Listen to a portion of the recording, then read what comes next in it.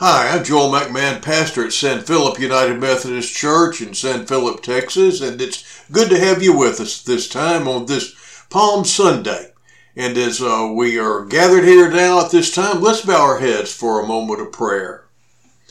Dear Heavenly Father, we are the sheep of your pasture, and we praise you for the good shepherd that you've given us. Not a hireling who will desert us when we needed the most, but your own Son, who laid down his life for his sheep. We remember his entry into Jerusalem this morning. He received their cheers and hosannas as he prepared to die. This week before Easter, help us to see the glory of the cross. Make us mindful of how great a love has been shown to us by our Lord Jesus as he confronted our two worst enemies, sin and death, and laid down his life that his sheep might be spared. He loved us enough to die for us. May we love him enough to live for him. We have many on our hearts right now that we're concerned about and who need your care this morning, Lord. Some are very ill, and Lord, some even listening need your help. Some are ill, some are facing sorrow and disappointment. We ask that you visit the sick beds of our loved ones and those who are listening who are ill this day, and impart strength and healing to them. Be with those who sorrow, and be the comforter to them that only you can be. Watch over those who are traveling, and see that they make their trip safely and return home safely. We pray these things in the name of Jesus Christ our Lord. Amen. Our scripture reading today is found in the Gospel of Luke. We'll be looking at the 23rd chapter, the 33rd verse through just a couple of three verses here. Beginning in Luke 23:33. When they came to the place called the Skull, there they crucified him and the criminals, one on the right and the other on the left. But Jesus was saying, Father, forgive them, for they do not know what they are doing. And they cast lots, dividing up his garments among themselves. And the people stood by, looking on, and even the rulers were sneering at him, saying, He saved others. Let him save himself if this is the Christ of God, his chosen one. The soldiers also mocked him, coming up to him, offering him sour wine and saying, If you are the king of the Jews, save yourself. Now there was an inscription above him, This is the King of the Jews. One of the criminals who were hanged there was hurling abuse at him, saying, Are you not the Christ? Save yourself and us. But the other answered and rebuked him, saying, Do you not even fear God, since you are under the same sentence of condemnation? And we, indeed, are suffering justly, for we are receiving what we deserve for our deeds. But this man has done nothing wrong. And he was saying, Jesus, remember me when you come into your kingdom. And he said to him, Truly I say to you, today you shall be with me in paradise. It was now about the 6th hour, and darkness fell over the whole land until the 9th hour, because the sun was obscured, and the veil of the temple was torn in two. And Jesus, crying out with a loud voice, said, Father, into your hands I commit my spirit. Having said this, he breathed his last. Now when the centurion saw what had happened, he began praising God, saying, Certainly this man was innocent. And all the crowds who came together for this spectacle, when they observed what had happened, began to return, beating their breasts. And all his acquaintances and the women who accompanied him from Galilee were standing at a distance, seeing these things. May God add his blessing to the reading of his word at this time. Well, today is Palm Sunday, and it's also Passion Sunday. And normally at our church, since we usually have a Good Friday service or a Maundy Thursday service before our Easter service to remember Jesus' crucifixion, we usually just observe Palm Sunday at this time. But this year, it's different, and our next time to worship will be next Sunday at Easter, on Easter morning. At 10 o'clock, if you're nearby, come by and join with us. So today we remember both Jesus' glorious festive entrance into Jerusalem and then go beyond that to that time when he was arrested, subjected to a mock trial, beaten, and then finally nailed to a cross to die. In doing so, at this time, I want to consider three things. First of all, the crowd, and then the cross, and then I really want to look at the love. First of all, the crowd. You know, there were all kinds of people in that crowd as Jesus came into Jerusalem on Palm Sunday. There were the 12 disciples and the crowd of disciples that had been following Jesus for some time. Some had followed him from the countryside where he had been teaching earlier. Others had joined in the procession as it went along. Others joined after he entered the city. Some wanted to be healed, some wanted to be fed, or whatever else they hoped to receive from him. And let's face it, fantastic things happened when Jesus was around, and you know what? They still do. Some truly loved him, and they saw him as the Son of God. But even those, however, didn't really know what that really meant. Some had political and cultural reasons for being in that crowd. Some were so hungry for God's Word. And when he taught it, it was like listening to the voice of God himself. His teachings tugged at their hearts, troubling them and thrilling them at the same time. And they just couldn't get enough. We've read there were the religious leaders, religious people, and there were people there for the Passover, just in for that time. There were sweet people in that crowd, and there were snotty people in that crowd, and there were mean people in that crowd. There were people who loved him, and there were people who hated him. There were people who wanted to crown him, and there were people who wanted to kill him. But there were two things that everyone in this crowd shared. Two things. First, none of them really understood Jesus. And secondly, Jesus loved each one of them very, very much. There was a turnover in that crowd during the week.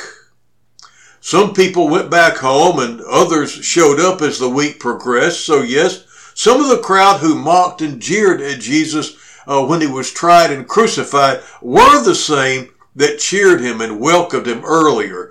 Others were locals who had just turned out for the crucifixion.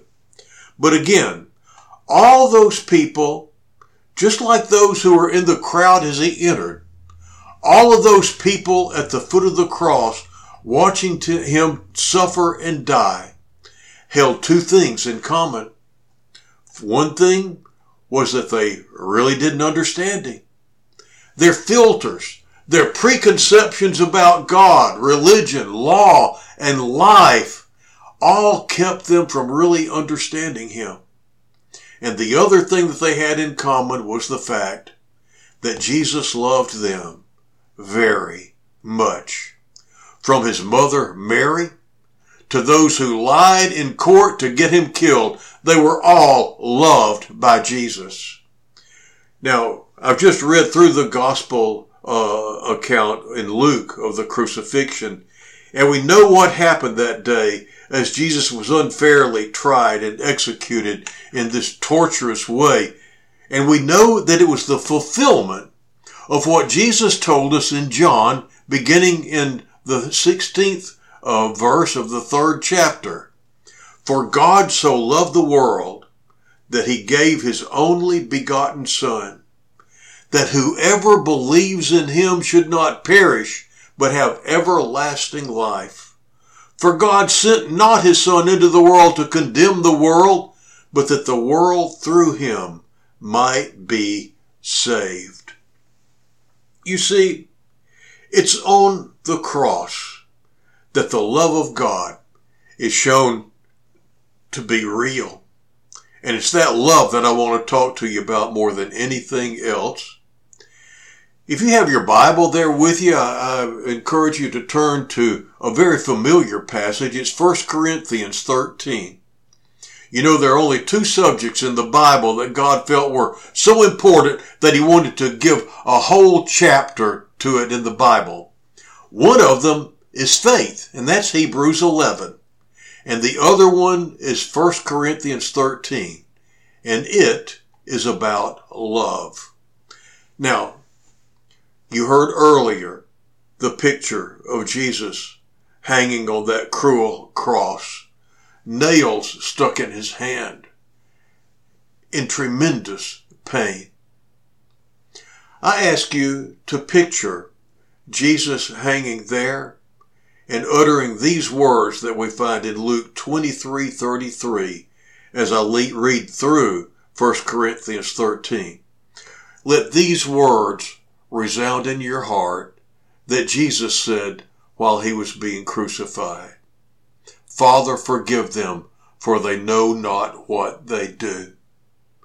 Those are words of love. Listen to what it says in 1 Corinthians 13. Love is patient. Love is kind and not jealous. Love doesn't brag and is not arrogant. Love does not act unbecomingly. It does not seek its own. That means it doesn't seek to have its own way. Is not provoked. Does not take into account a wrong suffered.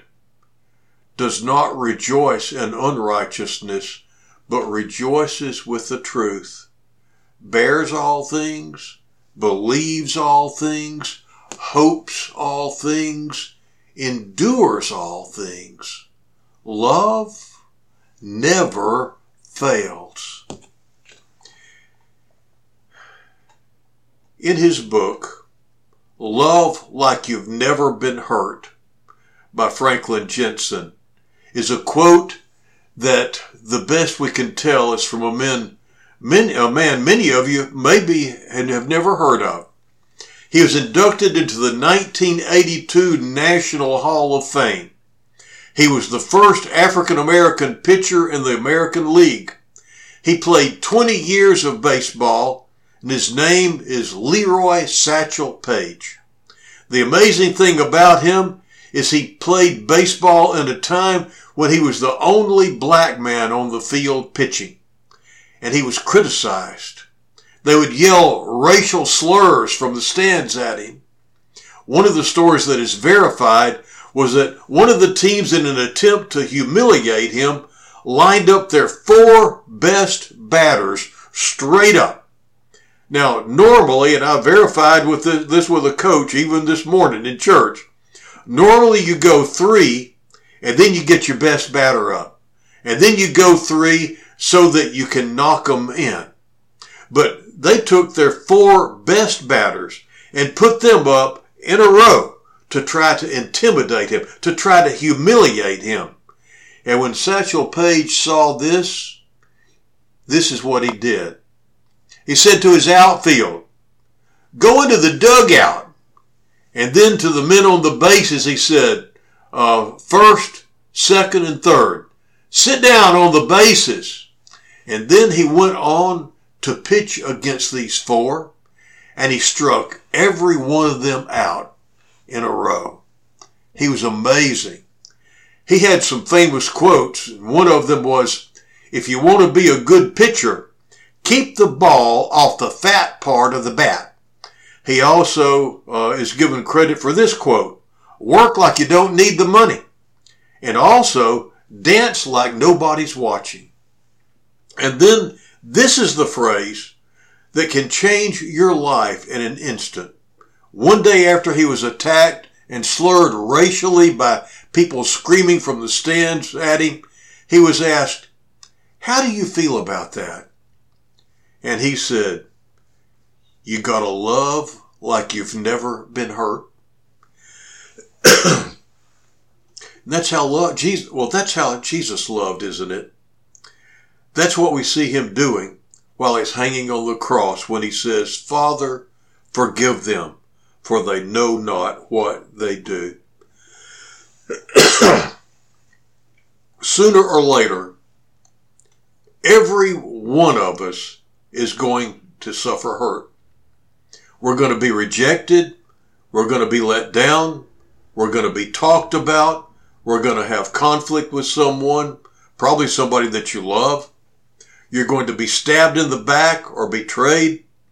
And let's face it, even while I said that, for most of you, a face has already come up before you, and you're thinking of somebody right now that's already given you an experience like that, or that you're experiencing something like this with right now as we speak.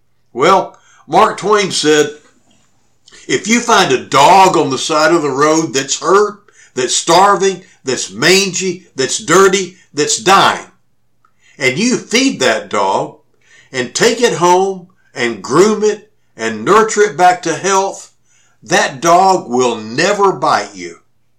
He went on to say, therein lies the major difference between human beings and a dog.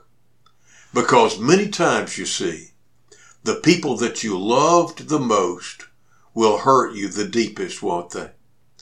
In Matthew 17, Jesus said, offense must come. It's going to happen. You're going to be offended. You're going to get into conflict with someone that you love, and they're going to hurt you greatly. And at that point, anybody can get along with somebody as long as there's no conflict, as long as you've got the same viewpoint, the same theology, the same lifestyle. Everything's good then, isn't it? But what do you do when you get in conflict and you don't agree? You've got to love like you've never been hurt. And the truth is, some people wake up every morning and the first thing they do is brush their teeth. And it seems like the second thing that they do is sharpen their tongue so that they can attack you. Somewhere you're going to be hurt. Now, hasn't this been an encouraging word so far? Somewhere you're going to be offended. Somewhere you're going to be deeply wounded. Maybe even with the people that you're working with right now. Somebody's going to betray you. But you've got to rise up and love. Love like you've never been hurt. Think about Joseph. He winds up with the keys to the whole kingdom of Egypt. His brothers come who threw him into the pit. And then there's the baker and the people who forgot him, and Potiphar's wife who falsely accused him. And in that moment when he came to his great power, to the position that he was given by God, he had a choice to make. He could use the weight of the authority and position that he had to exact revenge on these people. But you see, Joseph was a man after God's own heart. And he made a decision. I'm going to love these people who have done so much wrong to me. I'm going to love them like I've never been hurt. And he did that, didn't he? He saved his family and he saved the world when he chose to love like he had never been hurt. There's something that happens when we understand that God has called us to love like we've never been hurt. We need to learn this. I preached about forgiveness a couple of Sundays ago, and if you'll recall, I talked about forgiving being like when you're hurt, you're issued an IOU, that somehow you should be able to cash in, to get either an apology or revenge. In some way, there should be some payback for what they did for you or to you. And that forgiveness is when, in obedience to God, in your heart of hearts, you take that figurative IOU, and in your heart of hearts in prayer, you just take it, you tear it up into little bitty pieces, and you cast it aside, and you say, so-and-so, I'm not going to expect anything from you on account of this anymore. Do you remember what it says in 1 Corinthians? Love does not take into account a wrong suffered. Whenever you forgive, it puts you back in the position where you can love once more. I'm not saying romantic love. I'm talking about the sort of love that God has commanded us to have even for our enemies. And He wants us to get to the point to where we are free from the pain that they've caused. And I've seen so many people even get to the point where they forgive, but they still carry around a burden of some sort because they haven't let the hurt go. And until you do that, you haven't truly forgiven, and you can't love like you've never been hurt. And that's how God wants you to love. It's not that He wants you to pretend that nothing ever happened, but He wants you to let go of the pain. He wants it to be behind you. And I want to talk about that some more. Let's keep on talking about this stuff here. David had a father who didn't believe in him. He had brothers who made fun of him and belittled him. He had a wife who had put him down and mocked his worship. He had a son named Absalom who broke his heart. He had a father-in-law who tried to kill him. Now, did you think that your family was kind of messed up? Well, I'm saying to you that you have to make up your mind. I'm not going to be bitter. I'm not going to be mean. I'm not going to be angry. I don't care what you do to me. I'm going to love like I've never been hurt. Sometimes you have to love God like you've never been hurt. You know, it's one thing when you've got a prodigal son or daughter that hurts your spirit and takes and hurts you by their behavior. But what do you do when God's not acting like you think He's supposed to act? Job lost 10 children in one day. He had a wife who said, "Why don't you just die?" He had 3 friends who did nothing but level accusations and call him a hypocrite, call him a liar, and tell him the judgment of God is why he was sick and why he's lost everything that he owned. And in that moment, Job could have become so bitter. But Job made a decision. At the end of the book of Job, God told him to pray for those friends. And he did.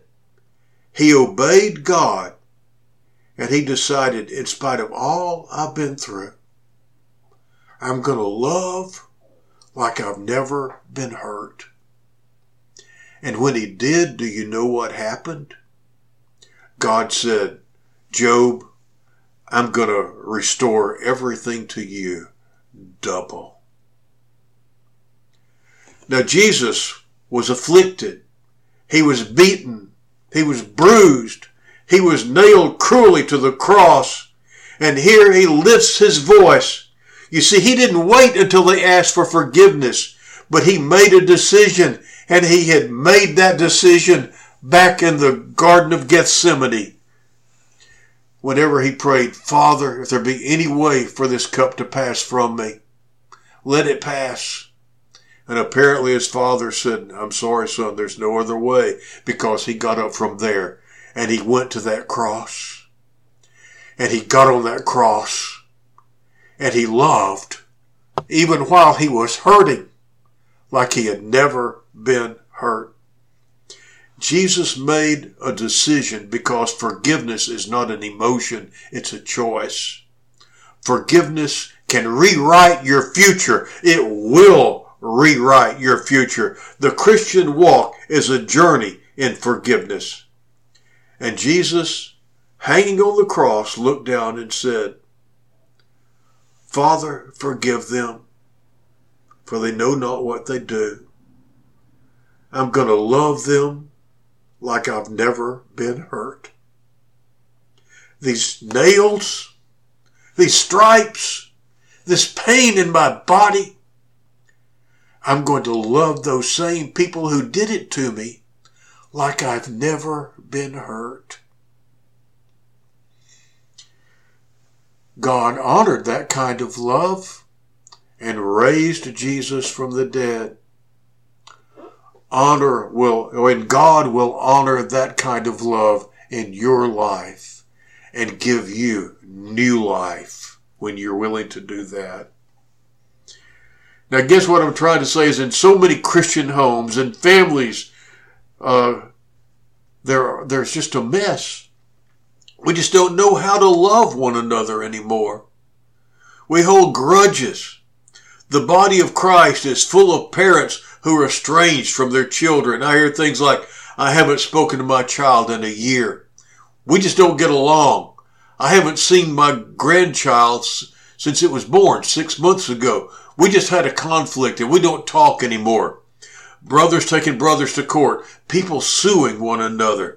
We're Christians, but sometimes parents say, but my kids have chosen to love a life of sin, and so I've just cut them off. And nothing could be further than what God, nothing could be further from what God has called us to do.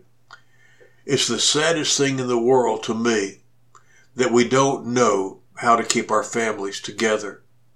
We'll let our children live across town and never even make a phone call because there's been conflict in the family. Our own family in the same area where we live, we can go by their houses sometimes and never reach out to even know what's going on in their lives. It's because we think that somehow when we have conflict, we're entitled to just write those people off. But Paul said that we have been given the ministry of reconciliation. Romans 5 said, when you were estranged from God and you had no righteous compass, you were despicable and you were wrong. God, who is rich in mercy, one who knows the truth about you, took the first step and every step to reconcile you back. And now he says, I want you to reconcile with your own kin and your own blood. Children and parents just don't always do right. They're not going to raise their kids like you raised your kids, parents, and you get into little squabbles. Well, let me tell you, sometimes it's a real good thing to just zip it. If you look up the word nitroglycerin, you'll find two definitions. It says it's used as an explosive, as a way to blow things up. And then right under that, it says it can heal or stop the hurt in hearts. You see, if I give you a nitroglycerin pill and you're having a heart problem, it can settle your heart hurt. Or it can blow up bridges. And your words are like nitroglycerin. The words that you speak can blow your house up or it can heal broken hearts. It's all in the power of your tongue and what you choose to do with that tongue. Sometimes you have to look at kids who have failed and say, I may not agree with your lifestyle, but I love you. I may not approve of what you're doing, but as long as you live, you're mine, and I'm going to love you. I may not aid or abet you or finance your lifestyle if you choose to go this route, but nothing's going to stop me from calling you and talking to you. You can't put me out of your life. I do care what kind of lifestyle you go into, but I'm going to love you because love never fails. It may take a week, it may take a year, it might take a lifetime, but if I'll keep loving you, my love will not fail to reach you. You can't make me not love you. If you raise teenagers nowadays, you're going to go through some stuff, especially if you have to practice tough love. But here's the thing. How many times do you forgive? The Bible said Peter asked that, and we talked about that a week or so ago. How many times do I have to forgive? And the Pharisees taught 3 times. And so apparently he decided, I'll just double that and add 1. And I'm going to be super spiritual. I read somewhere where somebody thought that maybe he'd been having some things going with his wife, and all of a sudden he's already forgiven his wife 6 times, and he was just wanted to be ready for after that 7th one. He said, 7 times? And suddenly you can just see Jesus turn around and say, no, Peter, not 7 times, but 70 times 7. 490 times in a day. Now, let me tell you something about forgiveness. Now, I love ketchup, and I'm not going to go any further, but I do love ketchup. And back in the day, and you can still get glass bottles. It's hard to find them nowadays, but these squeeze bottles are a lot easier to use, aren't they? And why? Because it's so hard to get ketchup out of a glass bottle. And forgiveness is like opening a glass bottle of ketchup and getting the ketchup out. If you've ever opened one of those, you'll find this. First of all, you have to get it open. And it's under pressure. And that makes it hard to open. But you see, that's the first step in forgiveness too. You have to be able to open it. You have to open it. The first step to reconciliation is to start talking. Is to start making contact. You have to open it. You have to give the opening to speak to that aunt or that brother or that sister or that grandparent or that mother or that father or that person that offended you. You have to open up. But then what is interesting, if you'll go to Heinz.com, I never knew this, only 11% of people who use this product know this. And I can tell you one of the reasons why, too. They say if you have the glass bottle, that they've designed the bottle and put the number 57 strategically on the bottle because they did scientific research that if you will tap, and if you'll tap in the right place where that number is, if you'll tap on that 57 and keep tapping, eventually the contents, which are under pressure but still there, will begin to pour out. And that's how forgiveness works. You first open up and say, I'm open for reconciliation and healing. It doesn't mean that somebody has to be in your life all the time. Sometimes you just have to make it right. But you open up and then you start tapping and you keep tapping and you keep tapping. Now, I want to stop there for a moment and tell you, my dad taught me another way. Other people taught me that you could just take that bottle of ketchup and stick like an iced teaspoon, stick that up there, wiggle it around, out comes the ketchup. But then you got a mess going down the spoon and all, don't you? But, and some people, they'll turn it upside down, they'll pound it, and all of a sudden, splat, it's everywhere. My dad showed me a long time ago, and we're just going to pretend that this is the bottle of ketchup. If you'll just grab it by the neck and squeeze, and then just gently start shaking it while you're squeezing, the ketchup will start coming out. Now you can see why I don't use that metaphor, don't you? Because, grabbing somebody by the neck and squeezing them, that's not a very good metaphor. But this one from about the bottle, that one works. And it works in 2 ways. First of all, you have to open the bottle. First of all, you have to open a conversation. And then you keep tapping. And folks, this is real forgiveness I'm talking about. When somebody really does something that it offends you, it's not just boom, you've got it. But you keep on tapping. Because forgiveness is not about keeping score.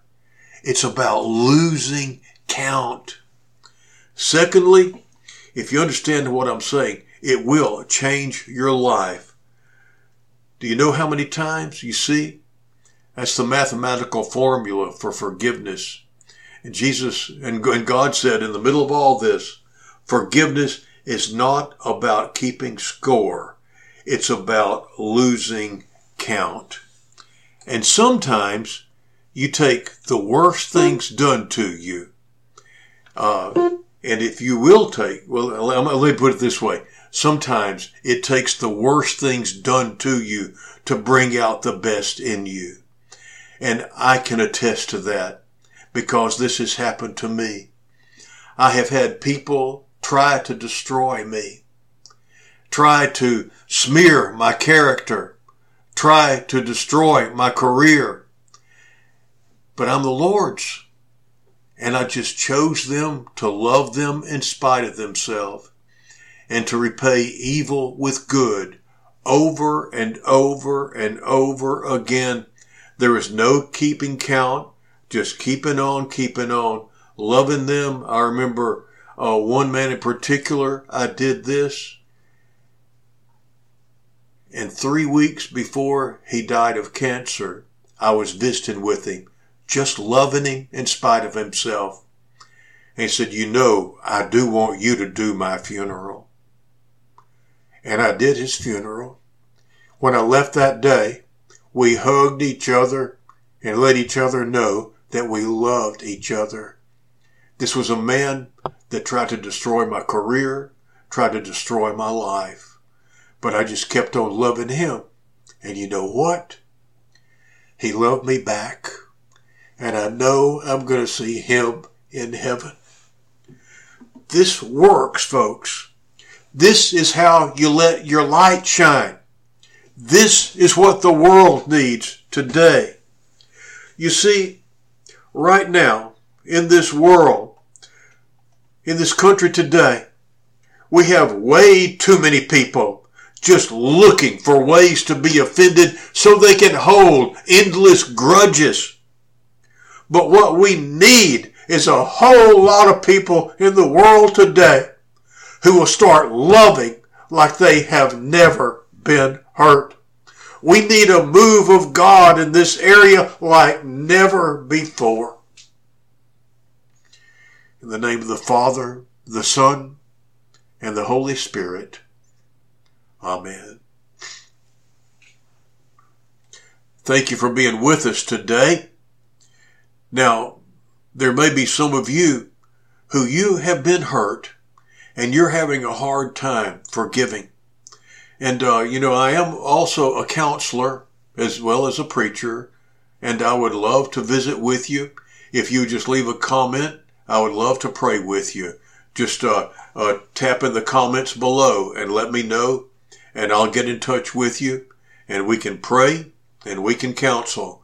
But the Lord has a great life for you.